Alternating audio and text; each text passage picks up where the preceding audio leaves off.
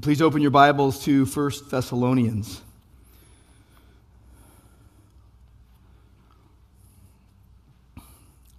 If you would survive the Christian life and thrive serving Jesus, you must read His Word with His people. That includes this letter. 5 years ago, The Atlantic posed a huge question. What was the most important letter in history? Trinity College Prof. Britt McGrath said the first letter, supposedly sent by Queen Atossa in 500 BC, which made letters the norm of long-distance communication. Author Stephen Jarvis said the groans of the Britons, a letter that was sent in 450 AD by Britons asking for Romans to help in resisting invaders. Author Winifred Gallagher said the inaugural letter sent with the world's first cheap adhesive prepaid stamp in Great Britain, May of 1840. Author James Janes said this: the golden record accompanying Voyager's spacecraft, which launched in 1977.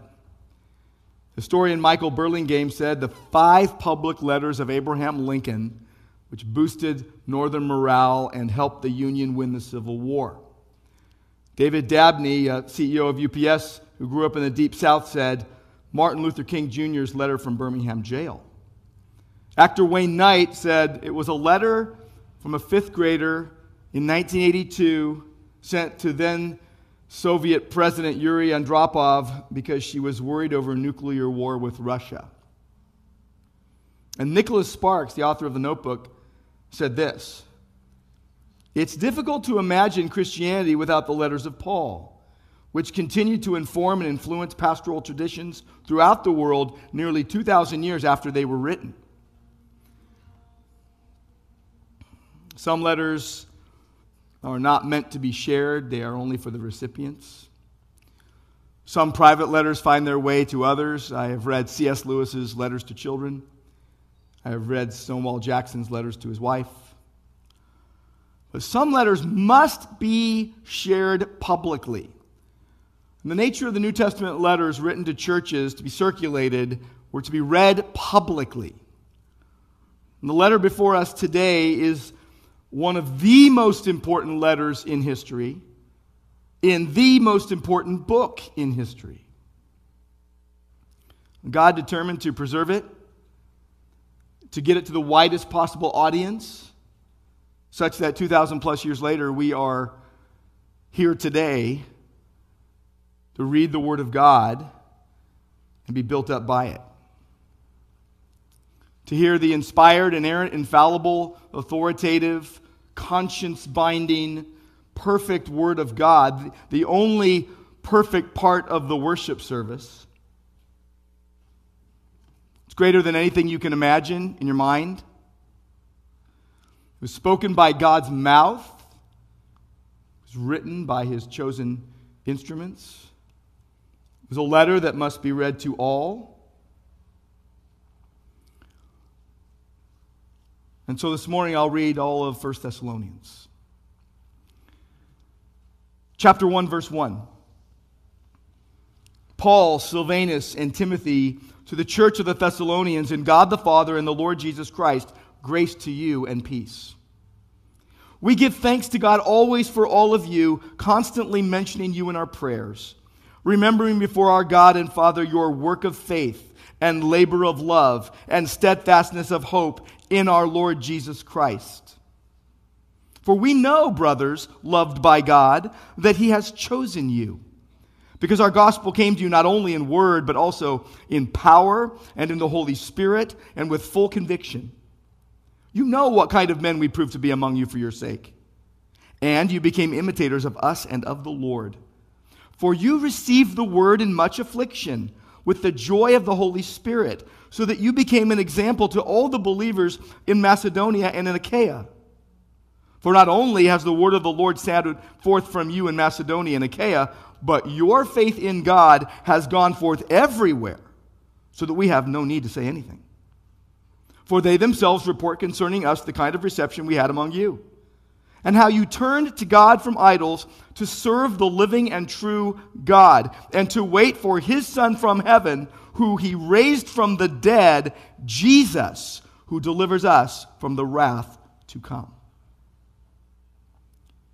For you yourselves know, brothers, that our coming to you was not in vain. But though we had already suffered and been shamefully treated at Philippi, as you know, we had boldness in our God to declare to you the gospel of God in the midst of much conflict. For our appeal does not spring from error or impurity or any attempt to deceive. But just as we have been approved by God to be entrusted with the gospel, so we speak.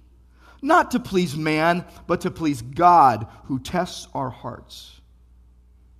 For we never came with words of flattery, as you know, nor with a pretext for greed. God is witness. Nor did we seek glory from people, whether from you or from others, though we could have made demands as apostles of Christ. But we were gentle among you, like a nursing mother taking care of her own children.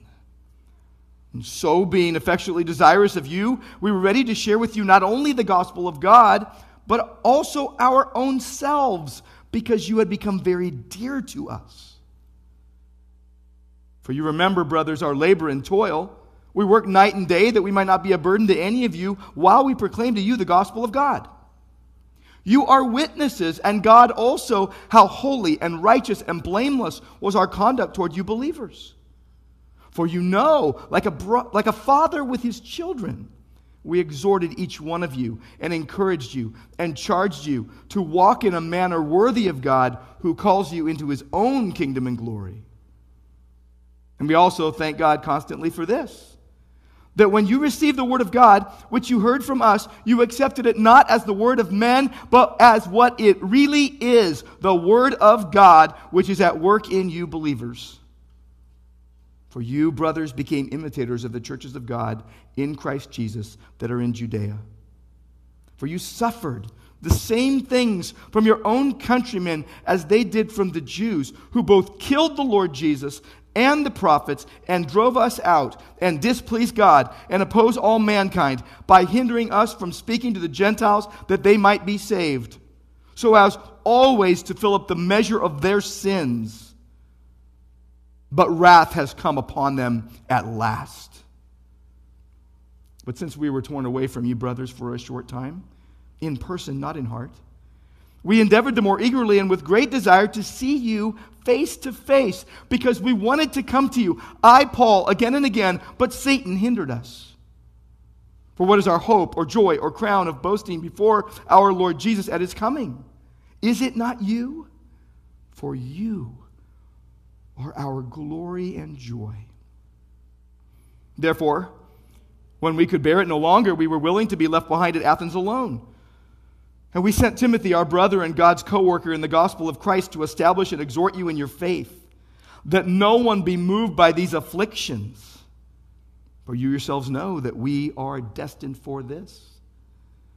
For when we were with you, we kept telling you beforehand that we were to suffer affliction, just as it has come to pass, and just as you know.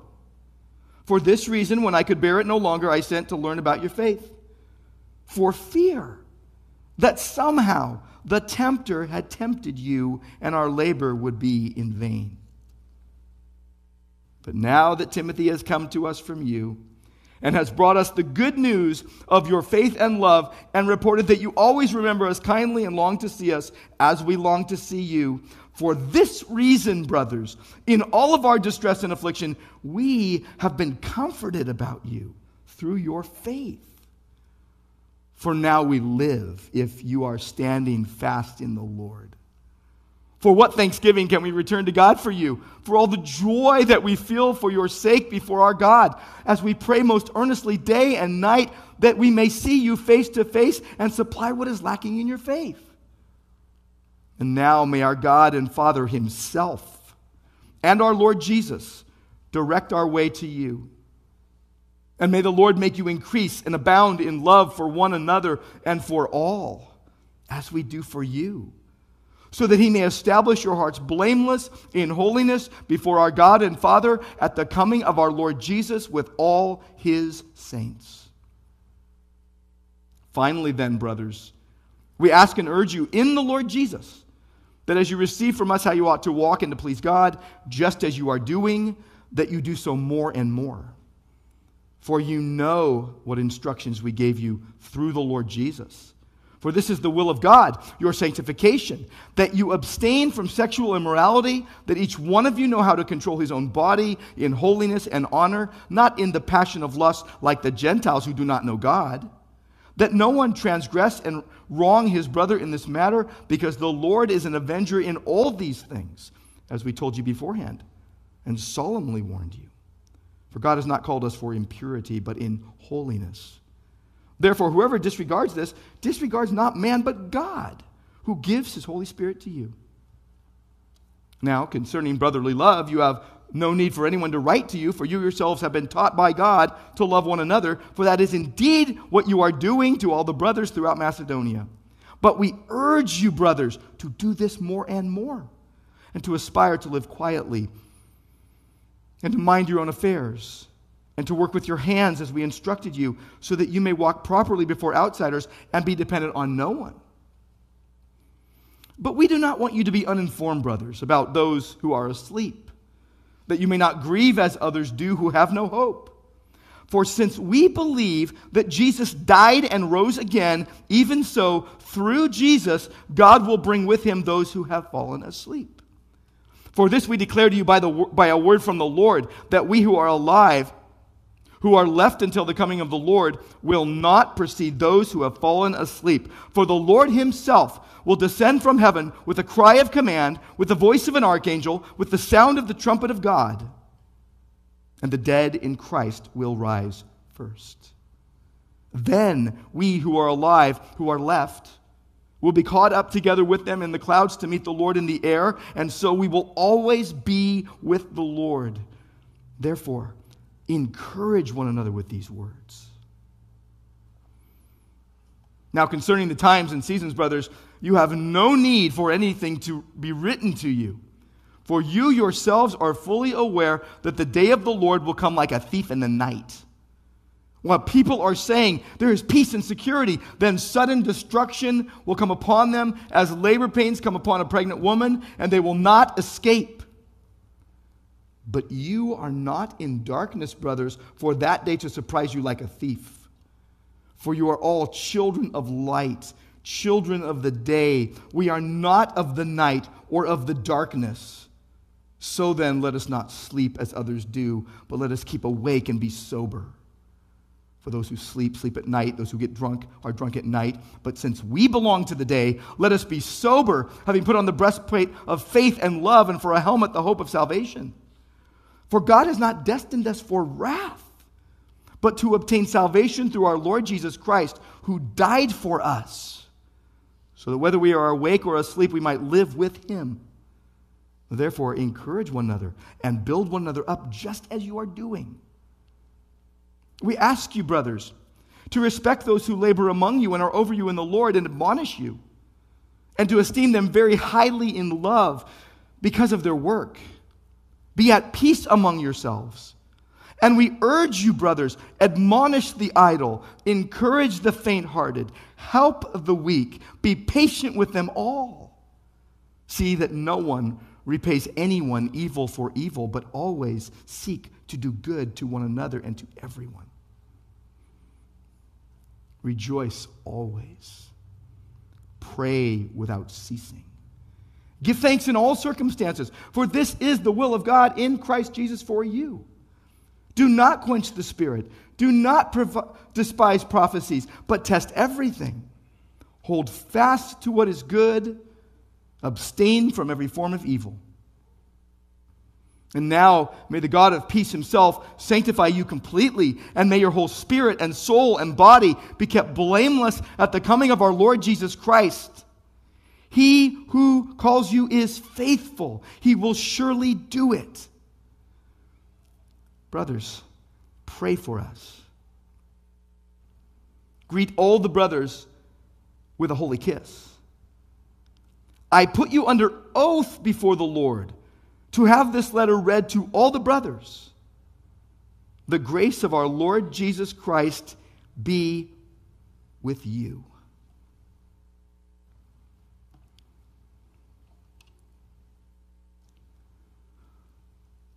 That was the sermon. And now I'll make some comments. All who belong to Jesus must read his word with his people. And in case you're thinking to yourself, I don't think it's that necessary, maybe for them back then, but not for us today, just think about it, open your eyes, reconsider. In a shifting sand world, the culture disdains objective truth, displays a depraved indifference to the things of God, accepting deviant behavioral standards and adopting ungodly worldviews contrary to the Word of God, and there is no appetite for truth. God has spoken permanently and perfectly and precisely with clarity. It is crystal clear. The Word of God, a God-given gift, in sovereign grace to undeserving recipients of mercy. This letter, 1 Thessalonians, displaying the startling beauty that defeats disunity, where the beloved become more beloved, and there is an urgency to love in light of the imminence of Christ's return. God's sovereign love drives our sacrificial love, where the Word of God is at work in believers who welcome it into their lives, where love overflows and fosters a deep unity. There's a healthy church, and the world sees the gospel displayed. But at the very same time, multitudes say no to biblical truth. Progressives going after falsehood. Liberal theologians gathering a following. Authors and podcasters gaining a fan base. And they are twisting, as 2 Peter 3 says, twisting the Scriptures to their own destruction.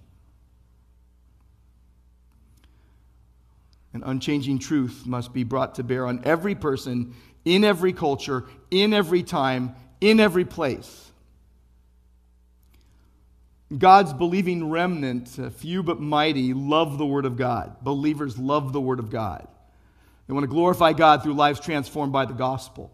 They want to obey the Word of God, which leads to the beautiful outcomes that you see in this letter. As Paul has been wrapping up this letter, we have slowed to slower than a crawl, to savor a prayer, a kiss, an oath, and a life. In the last 4 verses. In verse 25, we're told to pray in faith. Pray for us, brothers, for your leaders, for one another. In verse 26, we're told to greet in love, to greet everyone with a holy kiss, to welcome and receive one another in a manner worthy of the Lord, with robust affection as Christ loved. Not the Judas kiss. Don't harbor any ill will towards anyone. But now part 3, verse 27, read in hope. Read the Word of God with the people of God in hope of the glory of God. Verse 27, I put you under oath before the Lord to have this letter read to all the brothers. That is a very strong expectation.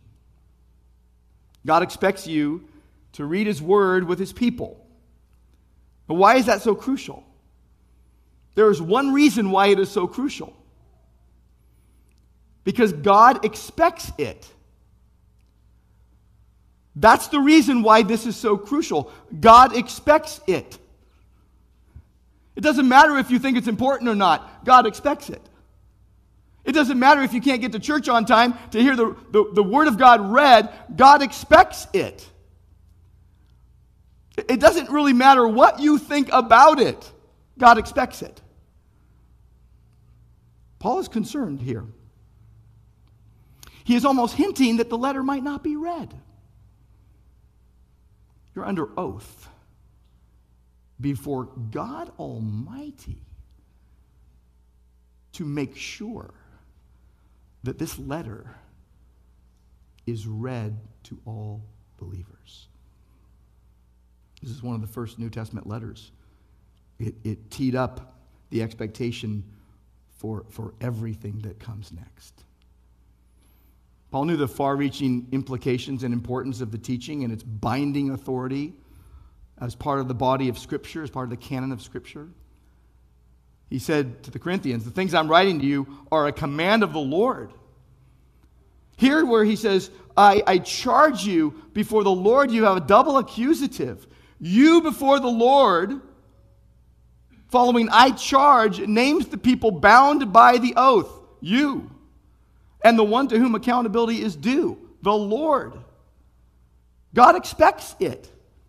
So Paul invokes an oath in the first person singular. There's an urgency to what he is saying. He means what he's saying. The Holy Spirit is having him write this.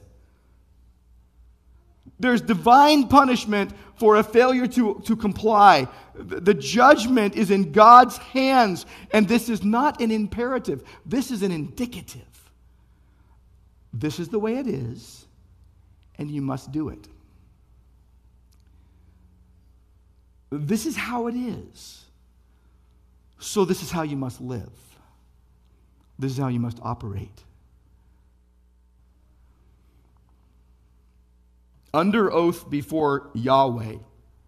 You're to do this consciously. You're to do this seriously. And you're under oath, and God put you under the oath. An oath in the Bible was a solemn declaration that has an affirmation with an appeal to God. Now, God prohibited false oaths, useless swearing in ordinary life, but when necessity required it, he would allow men to swear by his name.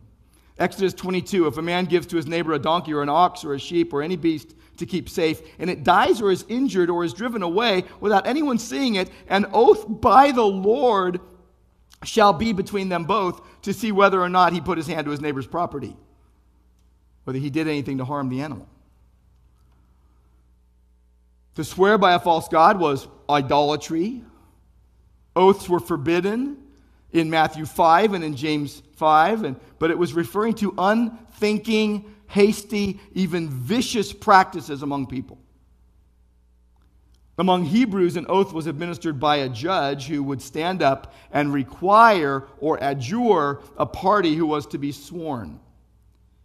This happened to Jesus, and he complied.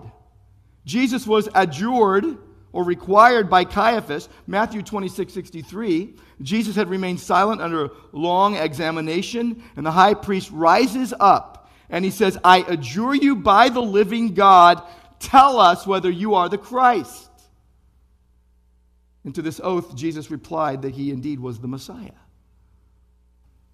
An oath is a solemn appeal to God as the all-seeing witness that what we say is true, or the avenger if what we say is false.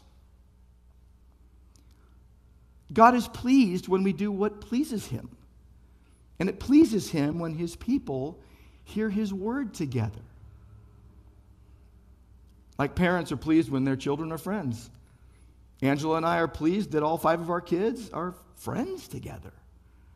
It makes us happy as parents. God is pleased when we dwell together in unity and hear his word together. Together is a special word. That we would be conscious of the responsibility that we accept. It's like when you sign a contract or an agreement. We are bound to show the utmost, highest respect and reverence and honor for God and what he tells us to do. And he says, you read the word with fellow believers. Read it out loud. We're to take the greatest care not to make rash promises or be negligent before God. But here, God makes the promise for us. You're under oath before God. You must do this, church. There's a reason. It's important. Don't neglect it. In Joshua 1, verse 8, we read that this book of the law shall not depart from your mouth, but you shall meditate on it day and night, so you will be careful to do according to all that is written in it. For then you will make your way prosperous. Then you will have success. Literally, then you'll be wise. Then you'll be acting godly. In Deuteronomy 28, you see in verse 13 a blessing if you obey the commandment of the Lord, being careful to do them. But also if you do not obey the voice of the Lord your God, careful to do all his commandments, then all these curses will come upon you and overtake you. Deuteronomy 29:29 says, the secret things belong to the Lord our God, but the things that are revealed, the word of God, belong to us and to our children forever, that we may do all the words of this law. Deuteronomy 30:15, he says, I set before you today life and good, death and evil. If you obey the Lord, he will bless you. We need to do what God has said in the Word. And he has told us right here very clearly. It's the only place you see in 1 Thessalonians where there's an oath. You need to read this word. Everyone needs to hear this letter. They all need to hear it, all of them. Men and women, boys and girls, anyone who can understand it need to hear it. I find myself often telling people or saying to people in communication, they'll say, I told someone this, but they forgot. I'm like, did you get it in writing? Did you send them a text? Did you send them an email? Did you write it down? Well, no. I'm like, really? The hundreds of things we all have to remember every day, and you're going to give me that in some verbal form, and I'm supposed to memorize it? And I heard it once. Did you get it in writing? We have God's word in writing. On the best source, from the most reliable source. This human author, Paul, is so bold because he knows the message is divinely inspired. 2 Peter 1 tells us no prophecy of Scripture comes from someone's own interpretation. No prophecy was ever produced by the will of man, but men spoke from God as they were carried along by the Holy Spirit. God is our authority. God expects us to do this. God cares that we do this. It doesn't matter what I think. It doesn't matter what I say. God expects it. People, by the way, not only neglect the Word of God, they deny it. They will say it doesn't say what it clearly says.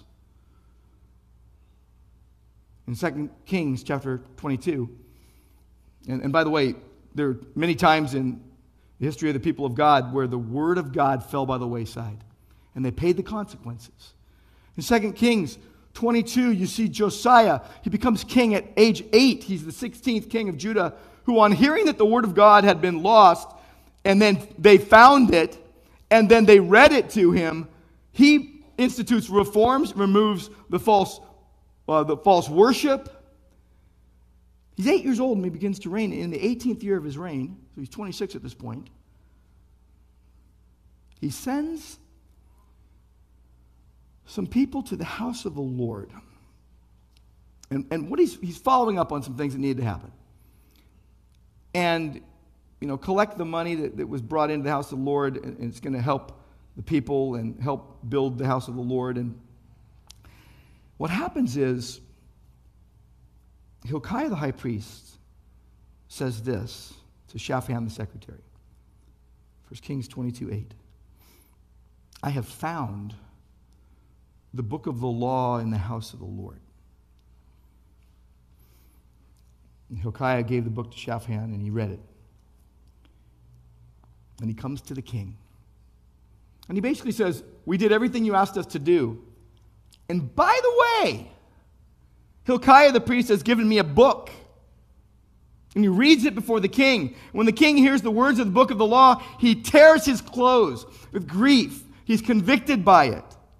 And he commands them and says, go inquire of the Lord for me and for the people and for all Judah concerning the words of this book that has been found. For great is the wrath of the Lord that is kindled against us, because our fathers have not obeyed the words of this book to do according to all that is written in it concerning us. That's first time obedience. The first time he heard the word of God.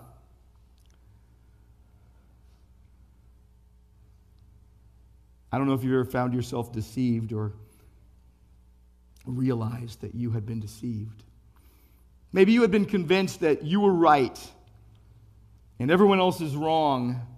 And then other info is presented to you, and you must humbly admit that you were wrong or that you were deceived. I hope that's happened to you in your life. I hope that you're not always right. People that are always right are the hardest people to be around. But when you've been convinced you're right, and then info is presented, and you must humbly admit that you were wrong, you are conscience bound to obey. And when we say that the Word of God binds our conscience, it's authoritative. Therefore, you have to do it. Andrew Naselli and J.D. Crowley wrote a book on the conscience.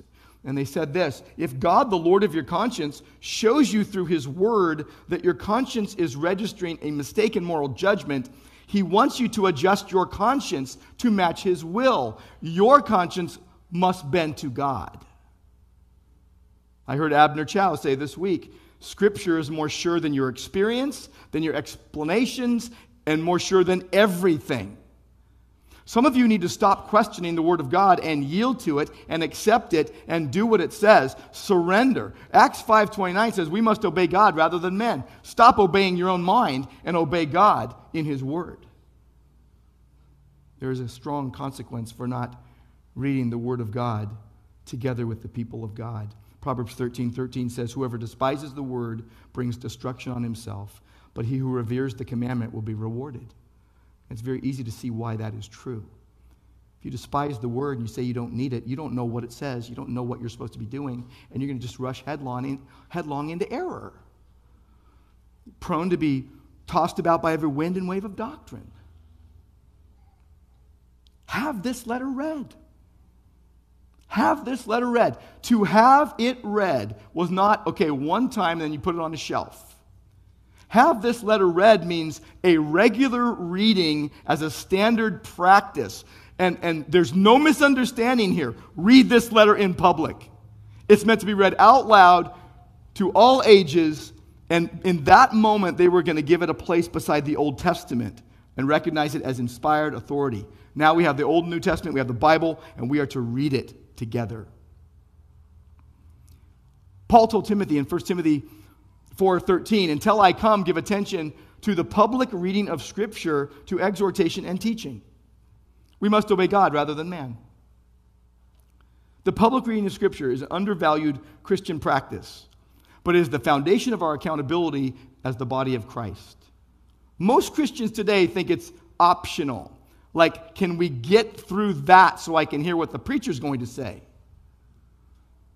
We need to recapture the priority of Scripture for worship. Focus of every worship service ought to be on Christ and the Word of God, the centrality of the Word of God.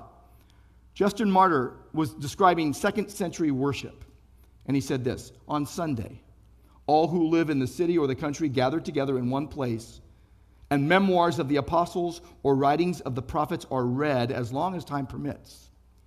And when the reader has ceased, he verbally instructs and exhorts to imitation of these good things. That's what I did this morning. I read 5 chapters in 1 Thessalonians. I read it, and now I'm verbally instructing toward those good things. The chief end of all worship of God is accomplished through His Word of God, or through His Word. Nothing compares to it. Nothing. Nothing can replace it. Not singing, not drama and skits, not flashy lights, not decorations. Puritan John Owen said, our belief of the Scriptures to be the Word of God, divine revelation, our understanding of the mind and will of God as revealed in them are the two springs of all our interest in Christ. From them all streams of light and truth derive, whereby our souls are watered and refreshed and made fruitful unto God. Scripture is the only sufficient guide for your life and for our practice. Sadly, though, many Christian worship services contain little to no public reading of Scripture, the very thing God expects when His people gather. To worship God, we must hear God speak through His Word. The Jewish practice was to read Scripture in the synagogue. Jesus followed that pattern. He read from the scroll of Isaiah. Paul closed his letter to the Colossians. When this letter has been read among you, have it also read in the church of the Laodiceans, and see that you also read the letter from Laodicea. Public reading of Scripture with the gathered church in public worship is what was encouraged to the 7 churches of Revelation. Revelation 1:3. Blessed is the one who reads aloud the words of this prophecy, and blessed are those who hear and who keep what is written in it, for the time is near. The imminence of Christ's return. God meant his word to be read aloud. Read it in private all you want. You need to take it in alone, in your study, in your own time. You need to read it with your household. But the word of God is meant to be read aloud. Illiteracy was common in the early church, but that's not the only issue. That's not the only reason. You need to hear the word of God read aloud. Before the Reformation, people could not hear the word in their own language. The Roman Catholic Church controlled the text. They read it in Latin. They hid it from the people. Man's opinions were put above Scripture. We need to stop putting our opinions above Scripture. The Reformation unleashed the word of God to the people. The Puritans understood the necessity of the Word of God in your own language. They saw their friends and their family imprisoned and even burned at the stake for having a copy of the Word of God in their language. Thomas Watson said, the Bible shows the credenda, what we are to believe, and the agenda, what we are to practice. Reading the Bible aloud in public worship is essential for making God's will known on a regular basis. And we are all accountable together as we hear it. God saves through the Word. God sanctifies through the Word. It's more important than your story. It's more important than your opinion. It's more important than sharing your heart. Just clearly read God's bare Word.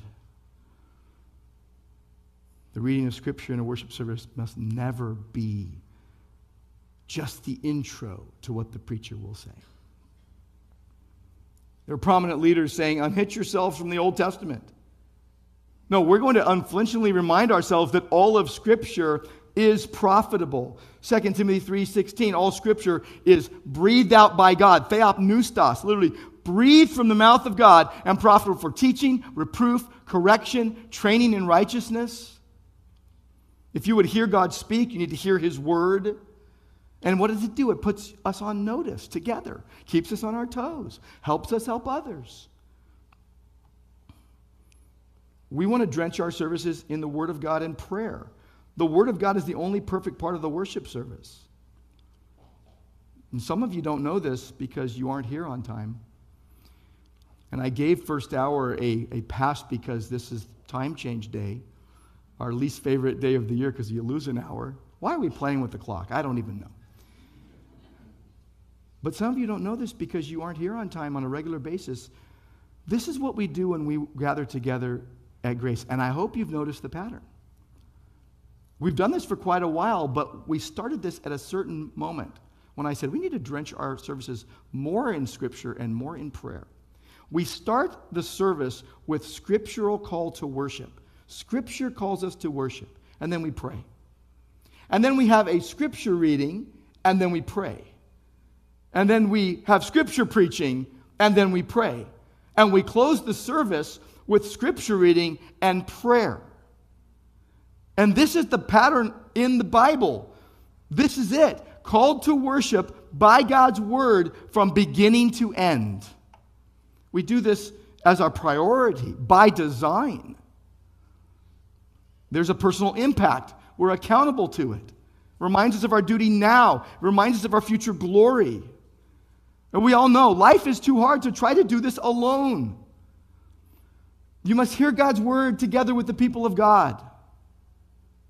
I've officiated a lot of weddings and funerals as a pastor, and I see who comes late to weddings and funerals, and people sneaking in the side door. And they miss the vows, or they miss the eulogy, and they miss out. Don't miss any public reading of Scripture. You should run to be on time. You can be on time to a lot of things in your life. You should be on time to these services that we hold. We know the time. It's the same every week. We're not moving it around going, okay, we're not going to tell you what time we're meeting or where we're meeting. We meet at the same time in the same place every week. Quite a long time ago, I made a commitment that I was going to be in all 3 services the whole time to lead the way in that. And I've done that for years, and it hasn't stuck with some people.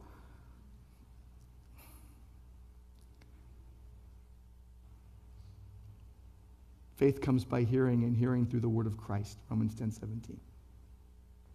1 Peter 2, like newborn infants, long for the pure spiritual milk, that by it you may grow up into salvation, if you have tasted that the Lord is good.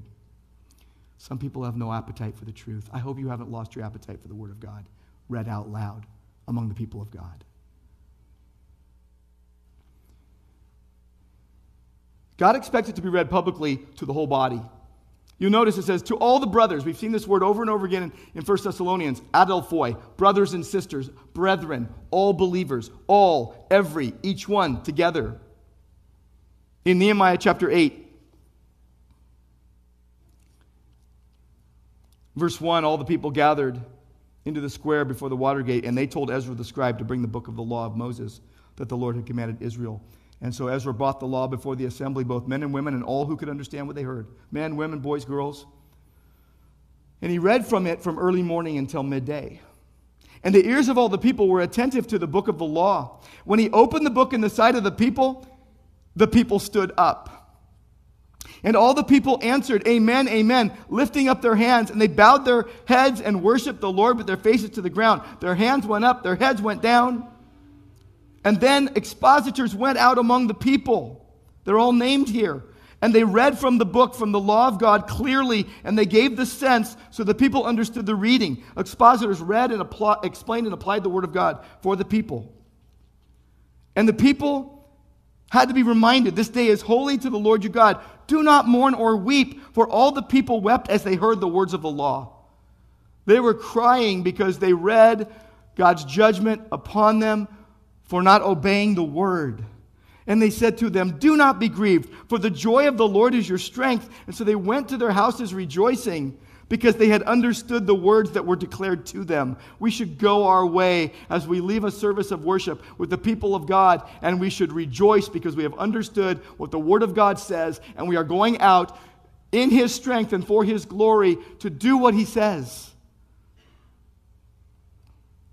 The word of God is powerful, it's sharp, it divides, it discerns motives, as Hebrews 4:12 tells us. You receive it. You receive it personally, you receive it hearing it publicly, you're accountable together, and it helps you know how to follow Jesus, to repent of your sins, to remember Jesus, to know that the word of God does the work as we welcome it. I mean, put yourself in the Thessalonian shoes. They would have been convicted and comforted and challenged as they heard the word of God read out loud together. Maybe you lost a loved one, and the weight is lifted from your shoulders as you hear that they will not miss out on the Lord's return, that they are with the Lord now. Maybe you're a busybody meddling in others' affairs, and after hearing, you're convicted to stop bothering people and start helping people. Maybe you were involved in sexual sin, but now you realize God wants you to be morally pure, so you flee from sin. Dozens of ways this letter would speak to a person in the church, then and now. The word of God is consistently portrayed in Scripture as strong and unwavering and unbending and undoubted, fixed. It's a bridge strong enough for its traffic. It's stronger than all. It's an anchor to secure your soul. It's a sword to protect you. Masters University, for their tagline, is for Christ and Scripture. You can't have one without the other. You can't say, I love Jesus, but I don't like the Word. You can't have one without the other.